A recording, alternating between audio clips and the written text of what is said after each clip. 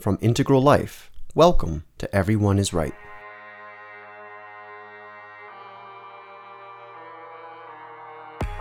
Carolyn Meese is one of the best known and most highly researched medical intuitives. Listen as she presents a fast, wild, rich, and rollicking narrative of her personal struggles with spiritual intuition and the dramatic growth and unfolding that often resulted in this classic dialogue with Ken Wilber. This was originally published in November of 2003 and is one of a series of discussions that we're making available on the Everyone is Right podcast every Thursday afternoon. Stay tuned next week for another Integral Classic.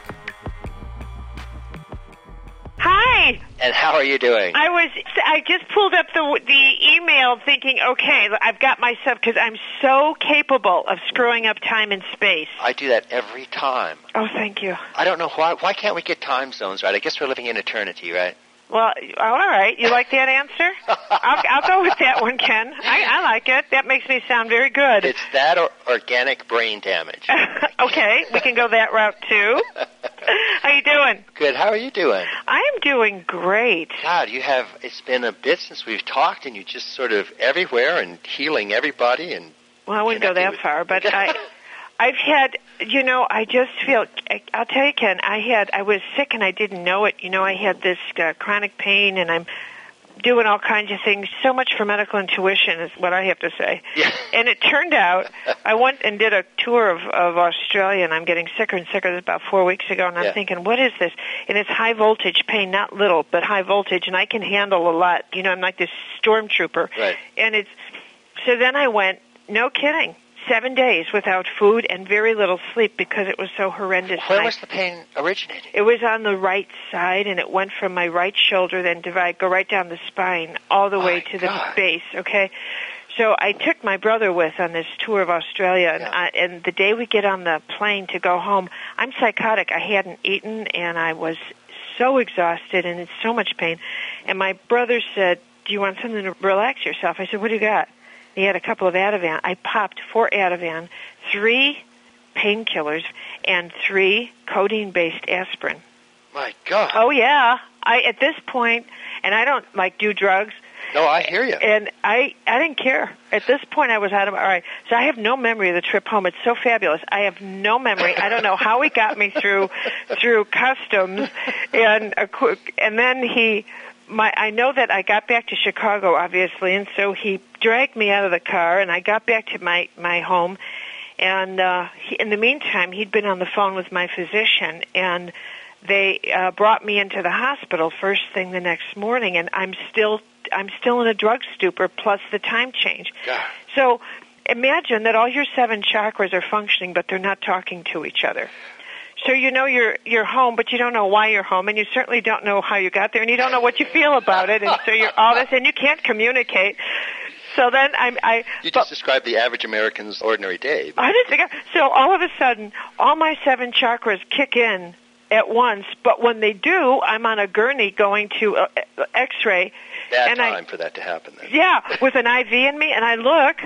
And I looked at everybody and I said, where am I? Oh, my God. God. And so I had surgery, and it turned out that I had this gargantuan gallbladder situation going on here. Oh, my God. It was absolutely phenomenal. But I have to say, this is my dysfunction of choice. I recommend it because you get this little sack of junk, and it all goes out, and there's no post-op, and there's no chemo, and there's nothing. Wonderful way to do it. And I feel like $1 million. I had no idea. See, you're right. For a major illness that can cause that much pain, that's the one to have. That's the one to have. Because you've got a story, you've got the experience, you got to see what it's like. It lasted all of 15 minutes, and to hell with it. And that's gone. Wonderful. And it was absolutely. And then I came home and watched the Cubs lose. So Hard to know which is more painful. Yeah, tell me about it. Last night the city was absolutely sobbing. Oh, my God. How could they do that? Oh, my God. Well, now, isn't that wonderful? I mean, this is what the great thing about being human is that, no matter what your expertise, no matter how good you are at almost anything, the great psychotherapists always end up with some shadow element that just knocks them silly for a while. Mm-hmm. And then here's, the great medical intuitionist is wandering around with 8th degree pain, can't even spot a friggin' gallstone. No, not at all. Don't you love this stuff? I mean, it's just... Not only could I not spot it, I went to about 45 experts to deal with this pain, and treatments up the wazoo. I did everything but hang upside down like a bat. God. And still, nobody picked up, including moi, a gallstone condition. Not me, because, see, I associate it with old people. You know, young people don't get gallstones. You know what I mean? It's like cataracts. I mean, it's sort of, and it's so undignified. And it's one thing to say, I have a colonoscopy, or whatever you call it. Colonoscopy. There it is. There it is. But to say gallbladder, it's just so unappealing. You know what I mean? But isn't it wonderful? Like gout. The last person to have a famous gallbladder was President Lyndon Johnson. I mean, that shows you how unglamorous that condition is. Yeah, well, too bad it's not a Republican disorder. But now it's, I mean, you're over. It's oh, yeah, I am dancing in the street. I have not been in such a good place for so long, Ken. I actually am not quite sure what the cosmic ingredients are here, but something grand. So you're reflecting on this. You're back out working again. Well, but no, I'm always back out working. Yeah. I have a lot of energy. I'm fine. What do you find then with all this energy? What are the 2 or even 3 things that are most interesting to you right now? And it could be theoretical stuff on energies or healing, or it could be actual, pragmatic applications that you're doing. What grabs your attention most nowadays? Now, yeah. What grabs my attention is, I guess I would say, the archetypal involvement with cosmic order, but I need to apply that in a very grounded way. Okay. And for me, I'm writing a new book, and it's on the sacred contract of America. Because you've been doing work with contracts now for... Right, yeah. Absolutely. And I really am completely captivated by the human participation in the creation of global and local events kind of thing. Right. And how evolution factors into that, yep. and how much choice we have really to maneuver. And at the same time, I guess I'm intrigued with the way I look at life, which is that fundamental journey of self-esteem, and I don't mean that in the personality way, though it begins that way, yeah. but rather one in terms of developing that interior authority so that you manage your spirit with great care and you don't send it out on missions of destruction. Right. And that, to me, is based upon whether or not you can manage the primal fear of survival. Yeah. Yeah. So I find that intriguing, because I now see that at the end of the day, I would have to say that the fundamental journey of life can be boiled down to the acquisition of spiritual self-esteem. Right, right. And that in that journey... In a personal to transpersonal sense. Absolutely. Yeah. You go through that idea that the first level of self-esteem is the acquisition of stuff. Yeah. And then the second is the acquisition of people and external authority, and then that inevitably has to break down. Yeah. Would you sort of say there's a third generalized phase that you would actually name? Yeah, I think the third stage is when you confront the fact that your ego is like the paper ego. Yeah. Where you deal with all of those fears that sort of go along at that stage, the fear of betrayal, isolation, failure. It's like the eye of the needle, the fear that the outside world has more authority over you, and then that interior spiritual schizophrenia where you find yourself working toward the wiring of revelation and the wiring of intuition. Right. And yet, as it flows through you, every choice most people make is to block that level of timeless guidance. Yeah, yeah.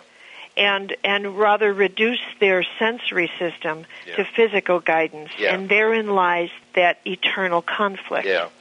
I agree with obviously we don't mean this in any sort of strict linear or rigid way or anything like that at all, but there is this incredible sort of unfolding of consciousness, evolution, and development that does indeed tend to go first towards building up a personal ego or a personal self, and that's very important because we know what happens when that doesn't occur. Yeah. It's not some mystical state, it's really psychotic breakdown and borderline disorders and all sorts of problems that come from not being able to establish a self-boundary.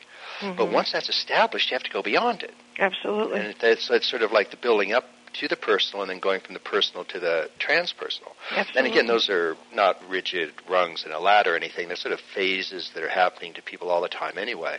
But it sounds like you're really focusing on the point where people are sort of refusing to go from personal to transpersonal, so to speak. They're refusing to let go into that higher timeless guidance or awareness. It's absolutely an intriguing space because I watch them let their bodies break down. Yeah.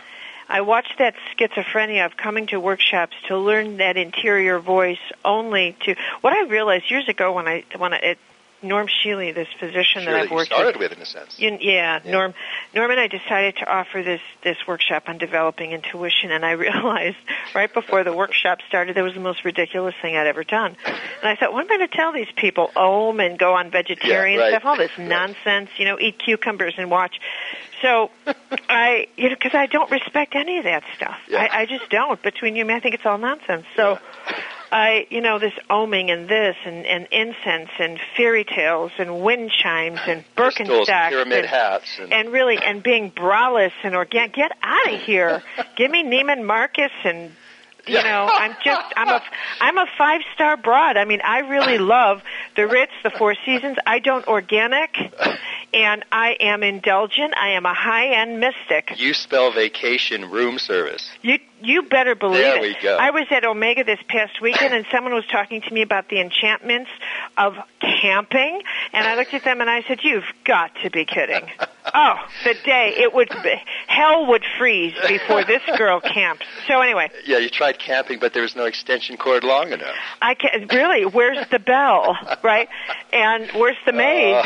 Let me tell you, I lived in Alaska in a cabin with no heat and a dirt floor. Who needs it? I put my time in. I walked into the rear end of a moose. I did think it was a tree. I didn't even know. I really did. I walked into the ass end of a moose. That's a meaningful relationship in Alaska. Yeah, right. I'm there. I'm apologizing to Bullwinkle in the middle of. So I don't do any of that. So you're doing this thing with Norm, and you're going, "What the heck am I going to do teaching intuition?" So I'm looking at them, and I thought, and eventually, the little light bulb went on in my head, and I realized this is the most ridiculous thing. It's so obvious that they are so intuitive that they're imploding, and that what most people do is live a life begging God not to be intuitive, lest their decision-making sensory system become too fast, and time and space would have to move too fast for them. And that's what I finally understood. Well, the avoidance of God, the contraction in the face of infinity is every person's constant choice. Yep. That's what's so, I think, amazing when you actually really get into the spiritual field, is not how people are seeking spirit and it's hard to find, but how spirit is literally unavoidable, and that's all people are doing is actually avoiding it, intentionally contracting in the face of that reality. And even when they claim to be seeking spirit, that's just a subtle movement away from it. As you say, it's sort of their prayer is that they don't be given intuition. That's sort of the subconscious, unconscious prayer that people have. So you're dealing with this all the time, this incredibly subtle resistance to infinity. And that's the strange sort of business that we're in a certain way.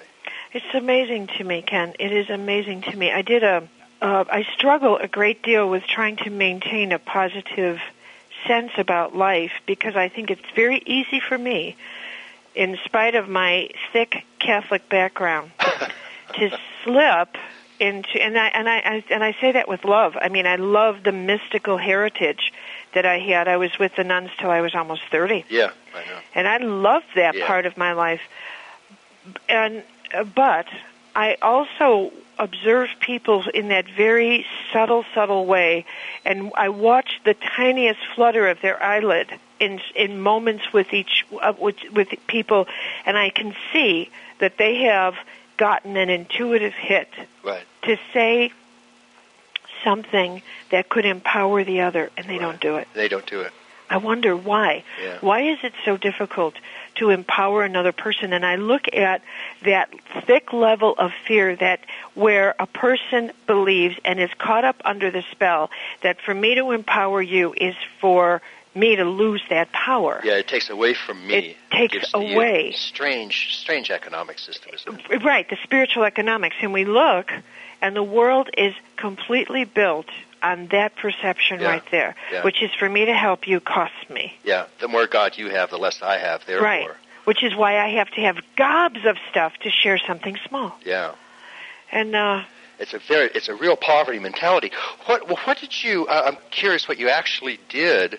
What your own inner resolution was. Just going back to the Norm Shealy thing when you're out there teaching intuition. And how do you get this across to people? How do you come to terms with it yourself? How do you communicate this to people that are looking to you for some sort of guidance? What did you do to that in that actual conference? Well, what I did was, the first time I tried desperately to teach about what intuition was, what it wasn't, feelings, this kind of thing, all the while knowing that I was making it up and I was winging it. But finally, in the next workshop, I stopped in the middle and I said, you know what, people? I'm doing this backwards, and I'm going to start out by telling you that everything I'm telling you is nonsense, so let's try and do this a different route.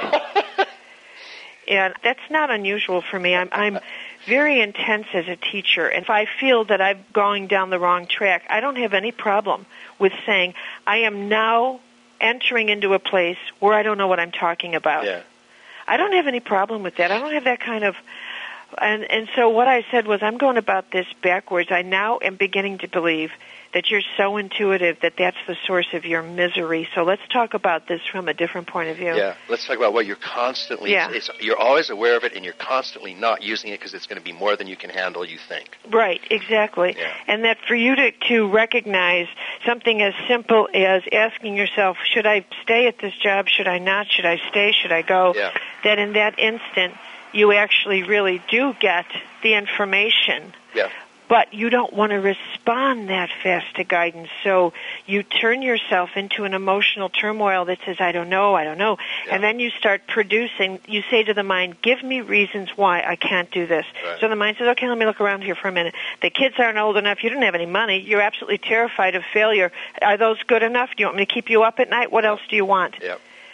So truly, at the end of the day, what this is about is managing the speed at which you want your life to evolve, knowing at all times that the source of your stress is that you could run much faster, and you know it. So you live your life making choices that reduce the speed at which your life moves and heals. The way I've said it to people is there's a simple equation, actually, and that's that when I do a medical reading on somebody, what I do is I track where your spirit is other than in your body. And a different way to say that is I track your relationship to time and space. Right. So that the more energy you have out of your body is like psychic weight in the WEIGHT sense. Right. And that means that it has to take a longer time for your body to heal or things to change. In other words, where are you other than here and now? Precisely. Yeah. Whereas the present time is weightless, but you spell that W-A-I-T. Right. Elias. Right. And that I really see everything now through the lens of people making choices to reduce intuitive skill. Yep. I now assume everybody's so intuitive they can't manage it. That madness, that there is madness that should be called intuitive repression. Right. That it's not just, oh, you've had a bad childhood, if I hear that again. You know, as I said to people, I was lecturing over the weekend at Princeton, and I said, you know what? I so don't want to hear that anymore. I decided that I have no interest in healing anymore whatsoever. I don't have an interest in your pain, your childhood. I have no interest whatsoever. If you want that, go somewhere else. Yeah. It's a fundamental change that we were talking about. You first get into this field, any of us get into this field, and we assume that by the time we find people that are sincere spiritual seekers, that people are really on the path, they're really looking for spirit, and that's a genuine fundamental desire. But spiritual seeking itself is avoidance. It's contracting. It's the last ultimate way that you avoid spirit, because to seek spirit presumes it's absent. Right. And therefore, every time you seek, you are presuming the absence of God, or the absence of goddess, or the absence of spirit. And therefore, the more you seek, the more you presume the lack, and therefore the less you are going to find it. Zen has this wonderful saying, selling water by the river. I love that. And that's what all of us are in a sense doing. Is we're all plunged in water. People won't believe us, and so we're going to go, okay, well, I'll sell you a cup of water now. Let's go sell water by the river. Is that brilliant? And that's just what this field is all about. But rare is the teacher that actually comes, I found, that comes to understand that the mechanics of that, which is that we really are selling water by the river. And that's sort of the whole point, and it's certainly what I hear you saying that you're doing, which is to say, wait a minute, people, you are in the river. I ain't going to sell you any more water. Mm-hmm. I'm going to talk to you about ways you are pretending you're not in the river. The ways you're closing down, the way you're hiding the fact that you're always already enlightened or aware or intuitive, and you don't want to live up to it. Absolutely. And that's a entirely different approach, isn't it? Absolutely. So how are people responding to their own greatness, shall we say? You know, it's funny. People will always, I can't think of one instance where when I presented the idea that you're tormented because you are so intuitive you're exploding. Yep. I have never encountered one person who said you're wrong. Wow. And I think there's a couple of interesting little twists here. That's so funny because ostensibly they're coming here to learn how to be that. And when you confront them with the fact that they're already too much of it, none of them denies it. No, and here's the reason. One is that in our culture, being intuitive has been viewed as being a gift, or what's worse is that it assumes, it represents you as spiritually evolved. Yeah. So that when you say to someone, but you're so intuitive, their light bulb goes on. They think that's right. I am so conscious, so evolved, so this. That is a compliment. To say to someone, you are a repressed, miserable intuitive, they think, now that's a diagnosis I can live with. You know, that is it. I've been waiting to hear those words. That's what's wrong with me. I'm a talented, repressed mystic. That's it right there. I knew it. I'll take 2 of those. Because it's something that they can talk about and get a few, perks on the side. I thought you were a repressed mystic. Yeah, that's right. I mean, do repressed mystics have gin and tonics? What do you do here, girl? So that is so different than saying you're a bitter, whatever. Nobody wants to hear that. Or to say to someone, you are absolutely terrified. You know what little life coward you are? Did you ever see The Lion and the Wizard of Oz? Instead, to say to someone, the poor thing, you're so graced, and you're so talented, and you're so incredibly, near out of your body with intuitive gifts, and you're just frightened to see that. That's right. That's it. That's amazing. So you see? So that's the psychology, almost the psychology of ordinary life, actually. It's incredible. It's absolutely incredible. Now, how does this tie in with some of your work on contracts? How do you tie this in with using that in order to help people sort of get a handle on this? Well, my belief is that somehow before we are incarnated, that our life is scripted, and you can use any image you want. When you sit around and talk with a bunch of angels, I'll take this one, I'll take that. Past karma or anything. Yeah, I mean, we've got a bunch of language for a world we know nothing about. Yeah. But essentially, I have to look at the natural order and think everything seems to have a place and a time, and that has to apply to us. We are not chaotic. Yeah. Therefore, I have to assume that we are here on a schedule. Mm-hmm. And I also look at my own life and think of all the rather extraordinary things happen that I haven't planned. You can't plan for the extraordinary, and when they happen, you've got to stand back and say, where did this scheme come from? Yeah. Whether the extraordinary is extraordinary trauma or extraordinary wonderfulness, I still didn't plan it. Right. So something is planning. Right. And from that, I had a near-death experience. Not a great big huge one, I'm sorry to say. No big lights tunnel, but it was enough. I bled to death. And when was this? Yeah. When? It was 1988 August, and I'll tell you, Ken, I don't remember hearing about this before. Well, because I don't make that sort of thing too public. But I had a whole little period of unmitigated hell, which for me was very hard to manage, and I didn't have the backbone at the time to do anything about it. So my way of dealing with it was that I became very angry and very just internalized anger. Right. And that anger turned into fire. And I think what I really believe in the work in energy anatomy that I did, which is that kind of, I was operating out of a familial basis. I, unlike a lot of people, had a delightful childhood, and I have a great family. Yeah. And so for me, the template is one of trust at the get-go. I mean, I have a Fairyland family. Yeah, I really did. Yeah. I had a Fairyland family. Yeah. So, and my mother was Donna Reed, and I really did have cookies after school. I'm not kidding you. It really was this way. That's a horrible upbringing. It was terrible, and we really did do prayers before a meal. That will prepare you for the world at all. It was terrible, and there really were pictures of angels over our bed at night. And, oh, my God. And no, really, this was the way I grew up. That's it was wonderful. Oh. And every weekend I was with cousins and aunts and uncles. But I still am. Yeah. I still am. Yeah. So this is my tribe, and it's like my big fat Greek wedding. That's the way we are. Yeah. So anyway, this was not the way that was, and that all led up to this sort of internal one explosion. Day, I walked into my farmhouse and I started to bleed through the nose, and I don't get bloody noses. That's not one of my things.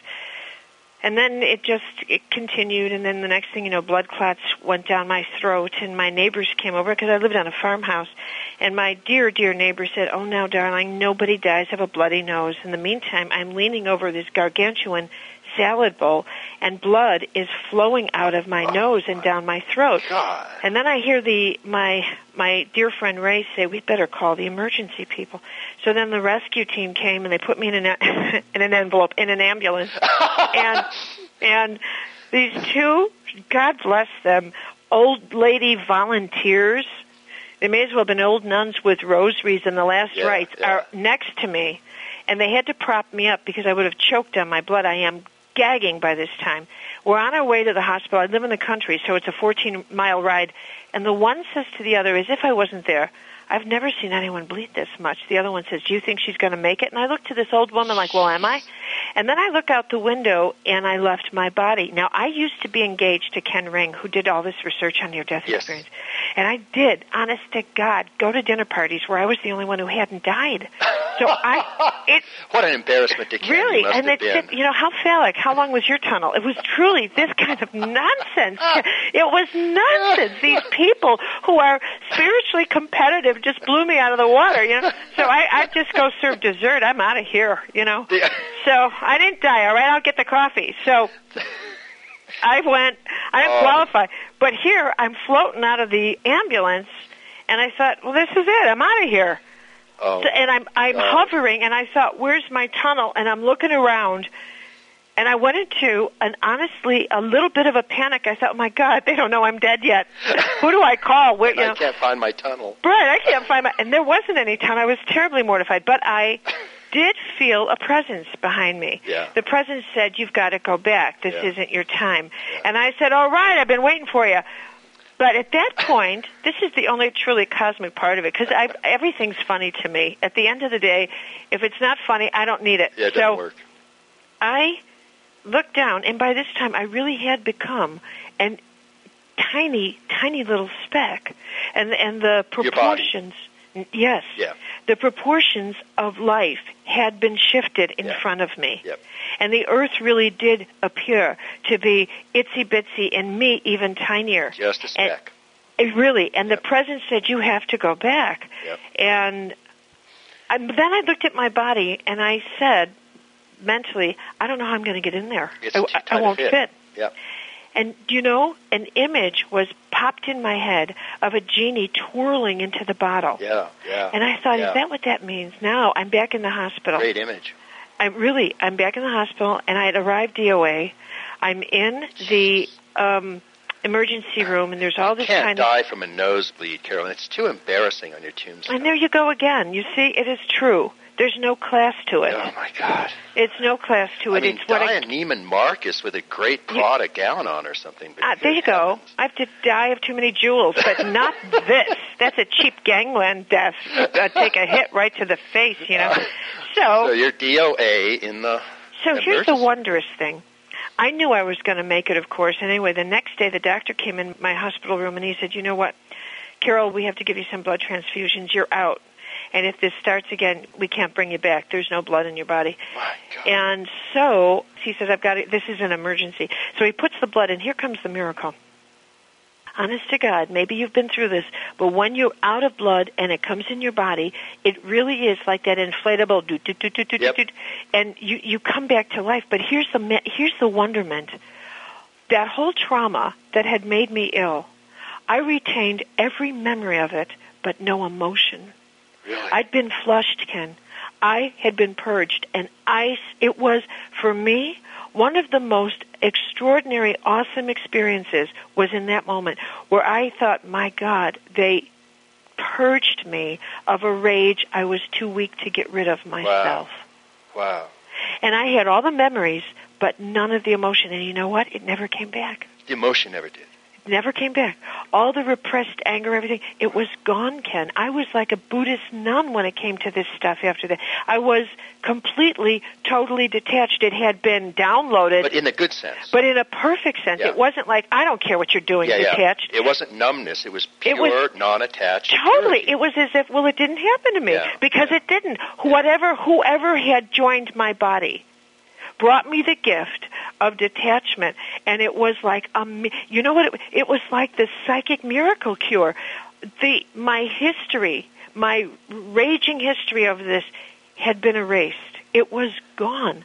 I looked at them from such a different place, and then I was able to say, it's time for me to go. Right. And it wasn't I'm getting out of here. It was, it was time to go, and I was in a state of awe. That's a great story. Yeah. That beats the daylights out of just a little crummy little tunnel story. Yeah. But that's an incredible story. Well, it's a wonderful story, but you're aware of the sort of general idea behind it, which is that ever-present infinite awareness is always primordial purity. And whether you have an out-of-the-body experience to realize it or whether you have a profound satori while in the body, it's being dunked in that ever-present purity that does sort of cleanse away karmic stains, if you will. And then you come back into embodiment without the hang-ups of it, if you will. Yeah. And that's what it's supposed to happen, but that's one of the most dramatic. I mean, leave it to you to nosebleed your way into that thing. Yeah, well, but see how sick I am. Some medical intuitive. Yeah. Don't you know you're sick and repressed, angry and unforgiving? Yeah. No, but I'll write about it, right? But what a beautiful ending. I mean, my God. It's fantastic. You know, well, now, wait a minute. Not to make myself sound perfect, there's a part 2 to this that is really sort of deeply confidential. Repressed, angry, and unforgiving? Yeah. No, but I'll write about it, right? But what a beautiful ending. I mean, my God. It's fantastic. You know, well, now, wait a minute. Not to make myself sound perfect, there's a part 2 to this. You know, I think that God's heaven gives us so many opportunities to act on the spiritual truth that is inherent, the natural law, that which we were born knowing. We know we cannot steal. We know these things. But we also know that to be bitter takes a great deal of energy. Yep. It's not a natural state. It's a difficult act. So what I did was I kicked in, by choice, back into a negative field. I got to tell you, I went right back there. Well, when you got back in your body and then went back into the negative. Yeah, even, after my little psychic honeymoon. Yeah. And then you put me back in the farm and you put me back at the publishing company and blah, blah, blah, blah. It hit again. But not in the same way. Yep. It didn't go into my blood. It went into my mind. It went into my mind, The Ken. negativity? Or It went in. I locked in. I really understand what it means to be under a spell. Yeah. I went into a thought form, and I've got a strong mind, and it engaged, and it was relentless. And what happened after that, this was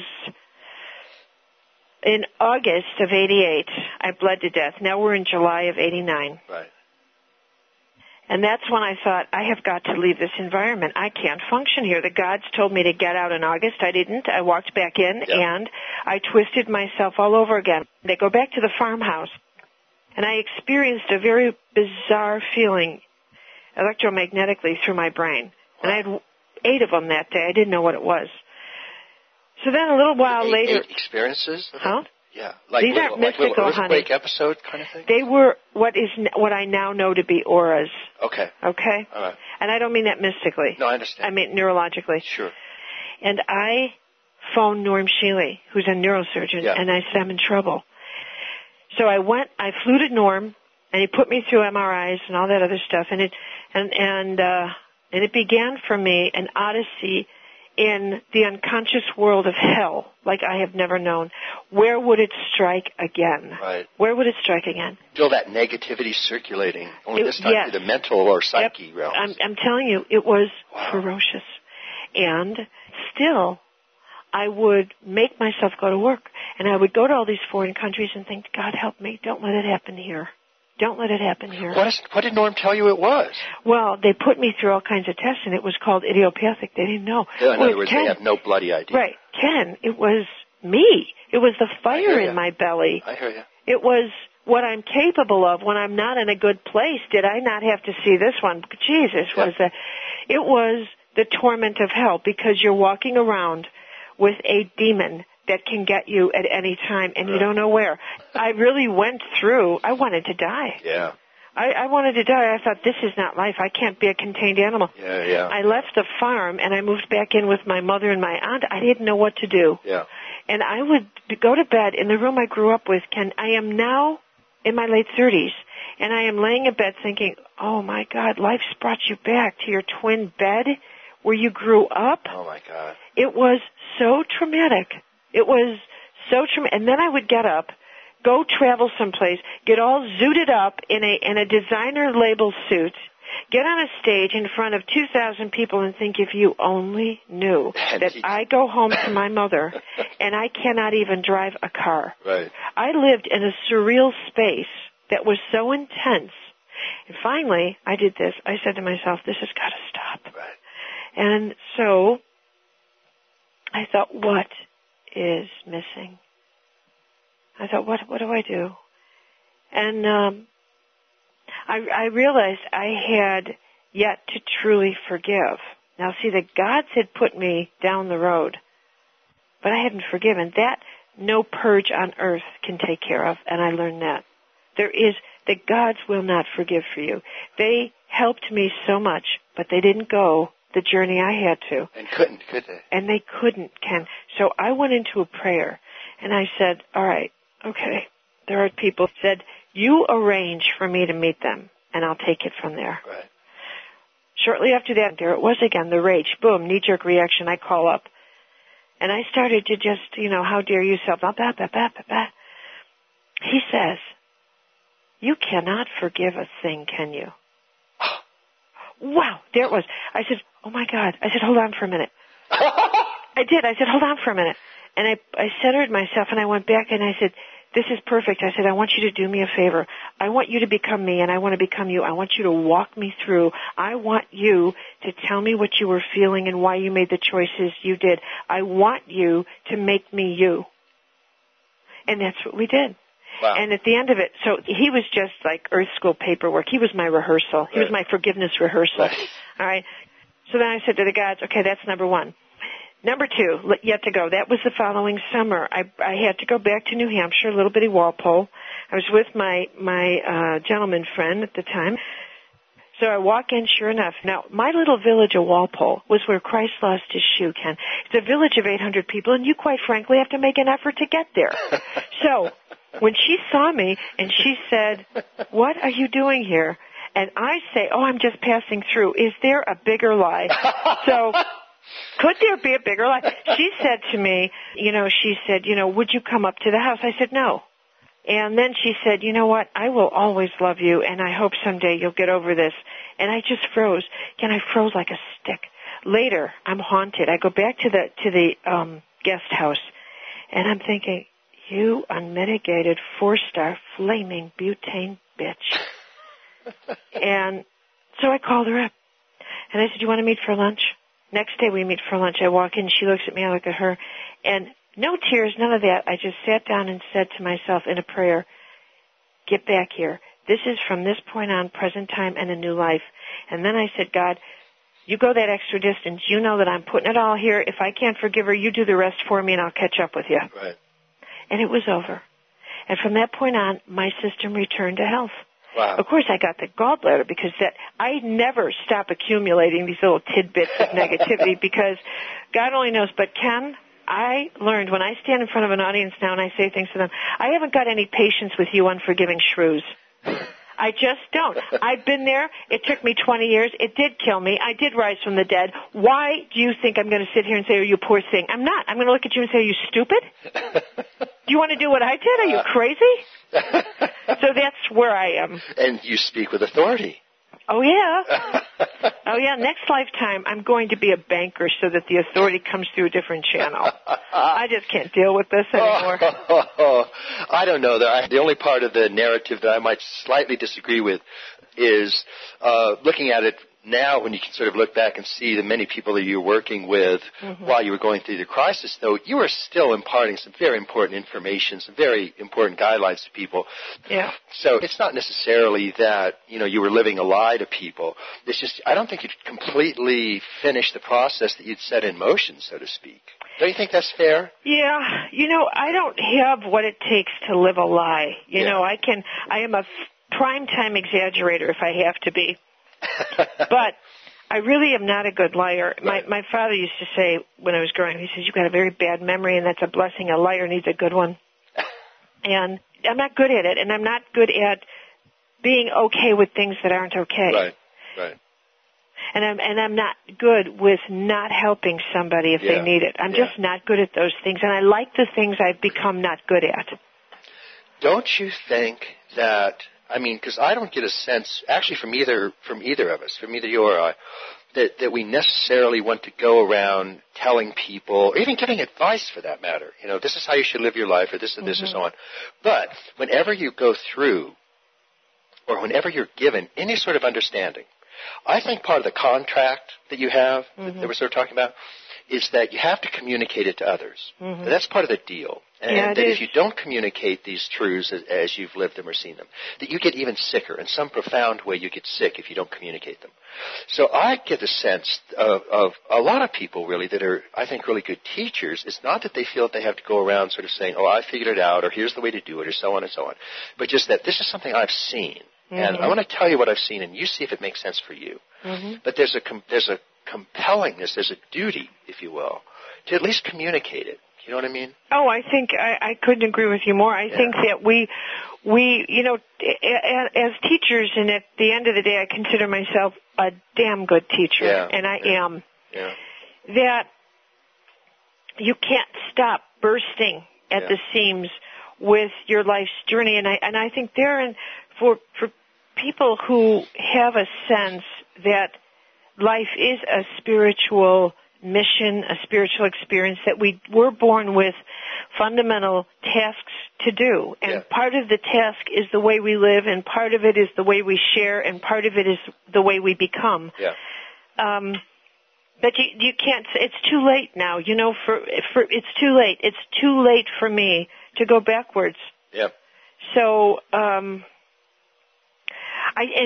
I turned 50, which I did this past December, I had a real sort of age crisis as I realized I had less time in front of me than behind me, and that I'd partied with my partner. Yeah.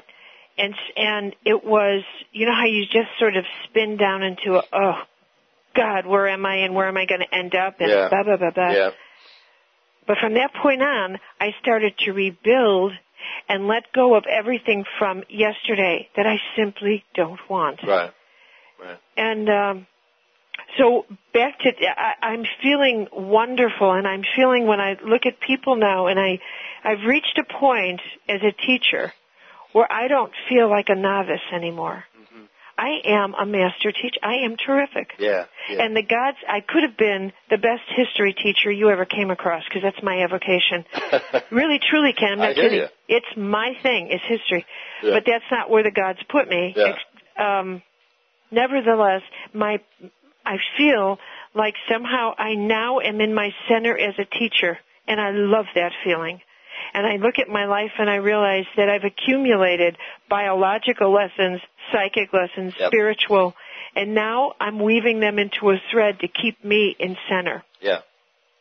Now, what do you see? You have an enormous readership and I mean this in a very positive sense. You've gotten a message out, and it's not a simplified, simplistic bumper sticker message. You've written some very complex, complicated, difficult in the best sense works, but you have a really huge, wonderfully large readership, and I'm curious what you attribute that to, because I think the thing that, so to answer my own question in a sense if you agree, but I think the thing that makes a really great teacher like you're talking about, particularly a spiritual teacher, is not just the enthusiasm and the passion that you have. I think there's, just what you said earlier, there's almost an inability to lie. In other words, it's just this ruthless truth-telling through every adventure, and whether the adventure paints you in a good light or a bad light, it's told in a truthful light. And I think that's what's so compelling to people. I think that's what really grabs them. Because they're passionate liars, frankly, and they're just not very moving. But you know what I mean? But they're passionate truth tellers, and somehow, whether it's something seriously as seemingly, mundane on one hand as getting gallbladders, or as really dramatic as bleeding to death, there's a certain passionate honesty about, going through the thing. Does that make sense to you? Yeah, it does. I've wondered myself, why are all of you in this audience? And it's an especially funny script to me because that's not how I intended to live my life. When I was 7, I said to my mom, I'm going to be a writer. And then when I was a little older, I saw a movie with Somerset and the life of Somerset Maugham, and the guy who played his part, George something or other, an English actor, had a line in there. I think I was 9 years old, Ken, and he said, I just adore being a writer. I can make such a wonderful contribution and remain anonymous because nobody knows the face of a writer. Right. I looked at it and I said, that's it. That's my life right there. I want to make a big contribution. I want to be anonymous, because it felt like the combination of the best kind of power in the world. Right. But I didn't expect the way my life unfolded, and I thought I would be a fiction author. That was my passion, was to be a fiction author. To this day, I sit around and think, all right, I'll knock out the next book, but will you please download me with something wonderful to write as fiction? I keep thinking, well, maybe next year, maybe I'm like the Cubs now, maybe next year. I got the curse of the ego's a big fiction, and in the sense that's all we're writing about, so maybe you are a big fiction writer. So it really is this funny little relationship of living a life I didn't see coming. And there is and I can't language this the way it is. I'm so, in a funny way, detached from that I focus on my work, and I have an impatience with teaching. I'm impatient. When I walk into a classroom, I think my edge, that raw edge people associate with me, they'd be so disappointed if I was suddenly your standard soft New Ager. There's light and love, all of which I think is unmitigated crap. But I do. So I have absolutely not an ounce of respect for, and there'll be light and love. No, there won't. This will always be a nasty place. Snap out of it. I can't stand you naive people. Knock it off with you. God, eat a cheeseburger. Get grounded. Get out of my life.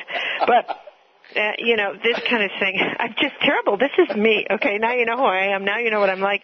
But I just look through there. As I said to them, you want to know how conscious you are? I'm going to show you how conscious you are. The moment I change your seats and take all you people who are greedy for the front row and shove you in the back is the moment that your 2-year-old little wounded child is going to come banging out, and I'll show you how conscious you are. So anyway, but for this abuse, people stand in line for hours. Go figure. You go figure. I don't get it. I wouldn't pay to see me. I wouldn't. I mean, I am in. But I'll tell you, between you and me, I am so intrigued with the process of spiritual revelation that I would go through hell for what I experienced privately. Yeah. I would go through the fires of hell for what I experienced. In those quiet moments when I sit and think, I don't understand this. And I feel that I am filled with a perception that I did not read, but it emerged. Yeah. I feel in love. I feel in a sense of loveness where I understand that mystical place Teresa of Avila wrote about, or I understand I don't live there, Yeah. but I have been given the grace to visit. I have a visitor's pass. And I can get in between, I can get through the mist sometime. And when I'm in that place, it is truly you don't need a lot of transcendence to get by. Yeah. Yep. You know, you don't need a lot of it. All you need to do is get a taste of it, and you know that Oz really exists. Right. So in the privacy of those thoughts, and when I have that capacity to, like, I live like a zoom lens. I can pull out of a situation and not move my body. Yep. But my whole being has left. Yep. And gone elsewhere to a better place. Yep. Even though I'm sitting there having dinner with you, I am not there. Your body's that little speck. Oh, yeah. Man. I love what I've learned to do with my interior world. And I love that I don't have to share it, that I've developed a mature enough spirit that I keep my interior life to myself. Yeah. And you said you'd go through hell for those revelations. Don't you think that's also part of the kind of contract? Yeah, I do. You know, that's sort of part that, which is so interesting, which is why I really love the notion of contract. Again, you can read it in any number of ways you want to read it, and they're all meaningful. They're all very useful in a certain sense. There's one of the ones that struck me is it's funny, but it's also profound, and that was Helen Schucman, who you know is the scribe for the Course in Miracles. Yeah. She claimed all of her life that she hated the Course, that she didn't agree with it, that she was just a practicing militant Jew, and she didn't want anything to do with it. And yet this interior voice, which, by the way, claims to be Jesus Christ, is dictating to her this rather remarkable series of teachings, the Course in Miracles. And so at one point, since she was always bitching and moaning about it, somebody said, well, why are you even doing this? And she says, I have no idea. And the person said, well, why don't you ask the voice? Ask the voice why you're doing it. So she went, all right. So she asked the voice, why am I doing this? Why did you, and why did you choose me? And the voice said, because you'll do it. Which is very funny. So in some profound way, she was doing it because she had agreed to do it. And that's the interesting thing about contracts, because on the surface, they can be the things that you bitch and moan about the most. They are. But in the depths, they're exactly that which you most want. I think that is that nature of contracts is that they are meant to disappoint the ego but fill the soul. Oh, yeah. And therein lies the intensity of life, which is, this isn't what I asked for, but it is what I need. And I think, I look at the universe divided into acts of necessity, opportunities of choice, and then the presence of compassion. And those are the three angels that I think are present in every one of our moments, that there are things of necessity that, and fate, destiny and choice are a team, and then there is the presence, ever-present compassion. I think it's very hard for people to understand compassion as transcendent of sympathy or empathy or those pathetic terms, but what compassion is in that sense of it's okay if you bleed. I am going to give you the grace to understand why bleeding is necessary, not take it away. It's hard to accept compassion at that cold level because it's an impersonal, it is that intimate, impersonal phenomenon that only God is. Right. Incredibly impersonal and fully intimate. Right. And I'm enchanted with that. Yeah. How did you begin? Enough about me. I'm bored now. Tell me about you. Oh, my goodness. I tended to go probably started at the cognitive end and then ended up at more at the feeling or emotional or love end of the spectrum. And I was trying to figure it out. I mean, I went to Duke University to be a doctor. I'd learned all the sciences. I was chemistry, biology, physics, all of that. I'd learned all of that stuff. And none of the really important questions were really asked or answered. And I figured, since I seem to know all of the stuff, the conventional truths, and then I'm still just basically pretty miserable, I really don't understand this at all. And so that just threw me into years of search. And at first on a very cognitive level, so I would just read everything. Freud and Jung and Krishnamurti and Alan Watts and Zen and Suzuki and everything. And then I was just really totally confused because they all disagreed with each other. And so then I thought, well, now, I just started out, I was unhappy. And now I'm unhappy and confused. And so, can this get any better? This is not helping. And so I figured in order to get, from unhappy to happy, I'd have to get from confused to unconfused. And I have to sort of start at that end. And so it was really quite early. I was 21 or 22 and going through graduate school at that point in biochemistry, and I was spending all my time, reading Gestalt therapy and practicing Zen and reading Taoism and stuff. And then finally, conceptually, it came together that maybe all of these different approaches to human suffering and misery and all the different spiritual schools and psychotherapy schools, maybe they were all right. In other words, they were all correct. They all had some really important truth to tell us. But that consciousness was like a spectrum, and so my first book was called Spectrum of Consciousness, and the idea was that they could each be true when dealing with a different band of the rainbow of consciousness, and that way they could all have something important to tell us. Mm-hmm. So I just sort of started on that kind of theoretical level, and when that sort of made sense to me, then I really wanted to live it. I wanted to be able to bring some of that into my own life, and so then I began doing psychotherapy, and I was kind of doing it anyway, but I was really practicing meditation, really doing therapy, and really trying to do interpersonal stuff and so on.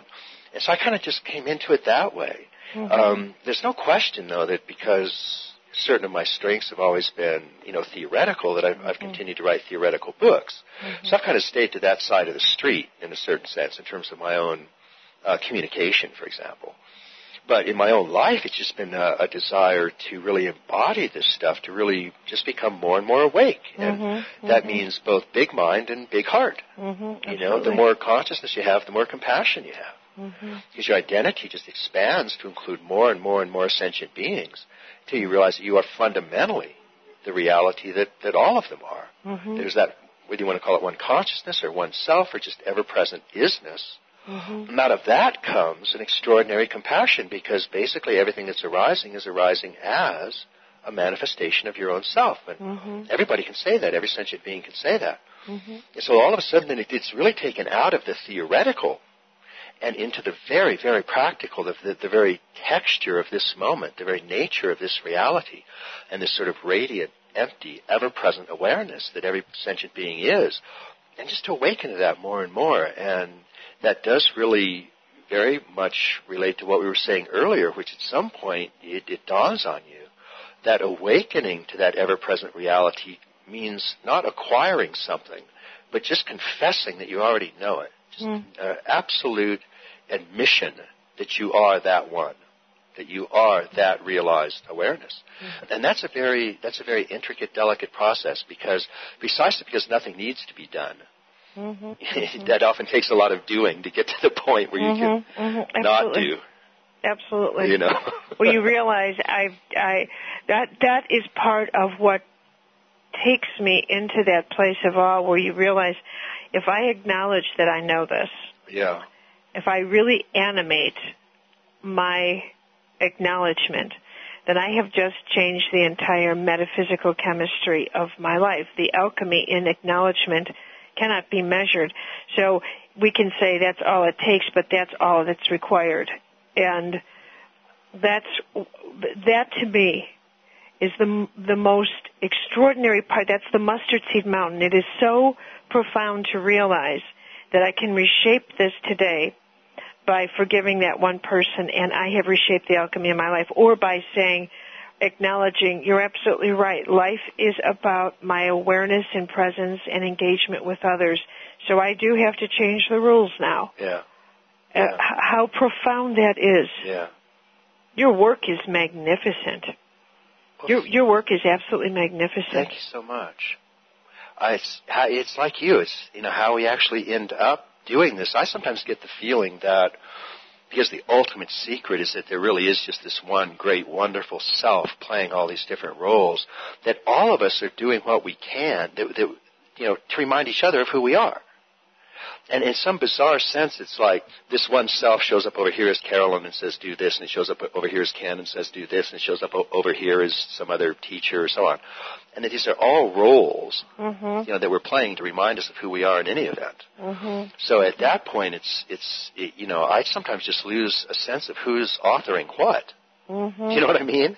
Yeah, I do. I think, we could Absolutely. It's like the truth of all scriptures. As you keep shaving off the history, you get to the point where it all looks alike. It all looks alike, and you're the author of all of them. Mm-hmm. And every person can say that. Every single sentient being can say that. And at that point, the game is getting very close to up. Mm-hmm. The game is getting close to up. That is a good title. Remember that. Okay. Remember that when you take on the next text. That would be just delicious. The game's almost over. Look up. Exactly. Well, so where are you off to next? So you did Australia. What are you doing? Oh, well, I have. Because you are everywhere. Aren't you? Yeah. Well, I'm at home base. I have to go. At least that's a lie. Look at this. I've already eclipsed my calendar in my own head. Saturday, I have to go for a week's tour through Canada. Then I come back, and then it's odds and ends here. Then I have my institute, and then I take off for Findhorn, Scotland. Now, what are you doing in Findhorn? Well, I'm doing a workshop there. Yeah. Conference. And yeah. I used to always stay at Treya. Yeah. By the way. Yeah. So then I will do some things in London. Then I'll come home. In the meantime, the gods have done something just miraculous, which is part of this past year's journey for me too. And that's that I live in a sweet little village next to Chicago called Oak Park. Right. And I moved in 6 years ago, right. And I spotted this one house, Ken. Oh, my God, I fell in love. If I felt like this about a man, I'd marry him. Who would think the love of my life would be a house? What is wrong with me? I saw this place, and I thought, oh, what I would give. And then through these years, when I'd go for a walk, and it's right down on the block where Frank Lloyd Wright has a studio and all his homes, and I spot this, and it's an 1885 Queen Anne Victorian, and it's on the corner, and it's just this stunning piece of art. Well, I popped into this real estate office last year, and this woman said, "You looking for a house?" I said, "Could be, maybe, but you people annoy me, so here are the rules. I want these 2 blocks. That's it. And I want a Victorian. Don't call me." Oh, my God. So in June, she said there's this Victorian that became available on Forest Avenue, so I got the wrong address. I go down there. It's the one Victorian I don't like. I call her up and say, "I don't want to see it. I have a 2 o'clock showing. I'm not interested. What's wrong with you?" Blah, blah, blah. Talks me into it. Turns out it was the house that I wanted. It wasn't the Victorian I didn't want. I had the wrong address. Oh, my I God. popped out of the car. I said, "This is it? This one?" Oh, my God. She said, "Yes." I said, "It's sold. Do you want to know how much it is?" "Yeah, I'll sell drugs. I don't really care. I want this house. It's done. Get to the negotiating table." And that's it. I got it. So now I'm in the process of the renovations that have to take place, but I'm positively enchanted. I'm enchanted. I walked in there yesterday, and I just walk around. It's vacant, of course, and I have to have the kind of changes I want put in. But, Ken, it is a jewel of a house. Well, it's perfect then. Yeah. I'm going to get a doggy. Get a doggy, and as for men, the house is, I think, much better than man. And there's that other wonderful line from I think a Henry Yaglom film where a woman says, "Basically, all I'm looking for is a man that's as satisfying as a baked potato." And I think you've got a house that's a step up from a baked potato. Well, relationships are just so... I had this relationship I parted in August, 6.5 years, and it was so... Oh. But, I finally said to the gods, you know what, here's the thing. I don't want any more stress. Find me something stressless, I'll take it. Otherwise, go away. Nothing in the manifest realm is like that. Now, wait a minute. I have some lifetime friendships that are stressless. I adore these people. Does it involve sex? No. I think that's the kicker, don't you? Because it's right down the reptilian brainstem and the limbic system, and you're dealing with testosterone. You're dealing with men for the most part, which can be really scary item. And I just, I'm not sure I know any stress-free relationships that cross that divide. I don't. Yeah. Yeah. And how are you feeling? I'm doing well. Give me my do you mind? No, not at all. Everything's relative, and I'm grading on the curve here. Mm-hmm. But I'm feeling pretty good, so. Bodies. Well, I believe me, if there's anything I can ever do, even just to talk all night with you, which I'm brilliant at.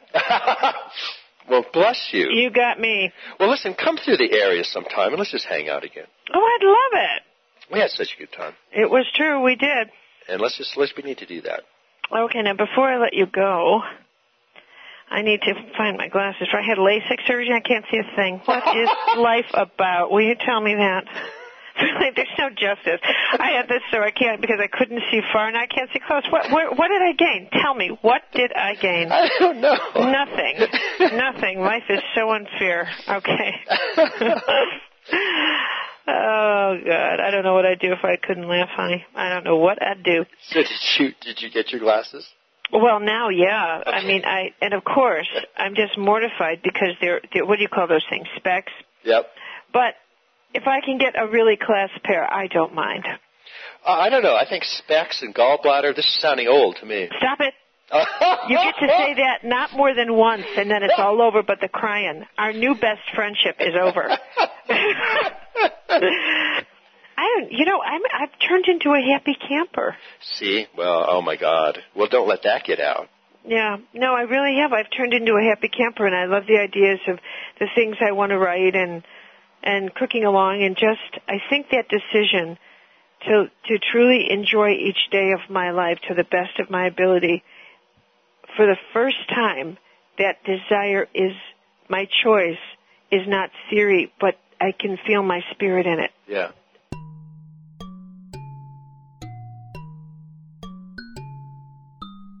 Hey, thanks for listening. We at Integral Life have been producing cutting-edge discussions and practices for over 15 years now, and most of the conversations are even more relevant today than when they were originally published, which is why we call them evergreen conversations. They never fade, they never spoil, and they only become more valuable the longer we sit with them. Which is why we're making many of these classic discussions available to you. Each week, we're featuring one of these conversations here on our Everyone is Right podcast, so be sure to subscribe to this feed with your favorite podcast app. We'll also continue to post excerpts and sometimes full episodes from our ongoing conversations at integrallife.com. And if you like what you hear on this podcast, we invite you to become a supporting member in order to access our premium audio and video podcast, as well as to help support the emergence of integral voices in the world. You can get your first month for only $1, which will give you access to our full library of perspectives, practices, and presentations, all designed to help you thrive in today's ever-changing and quickly evolving world.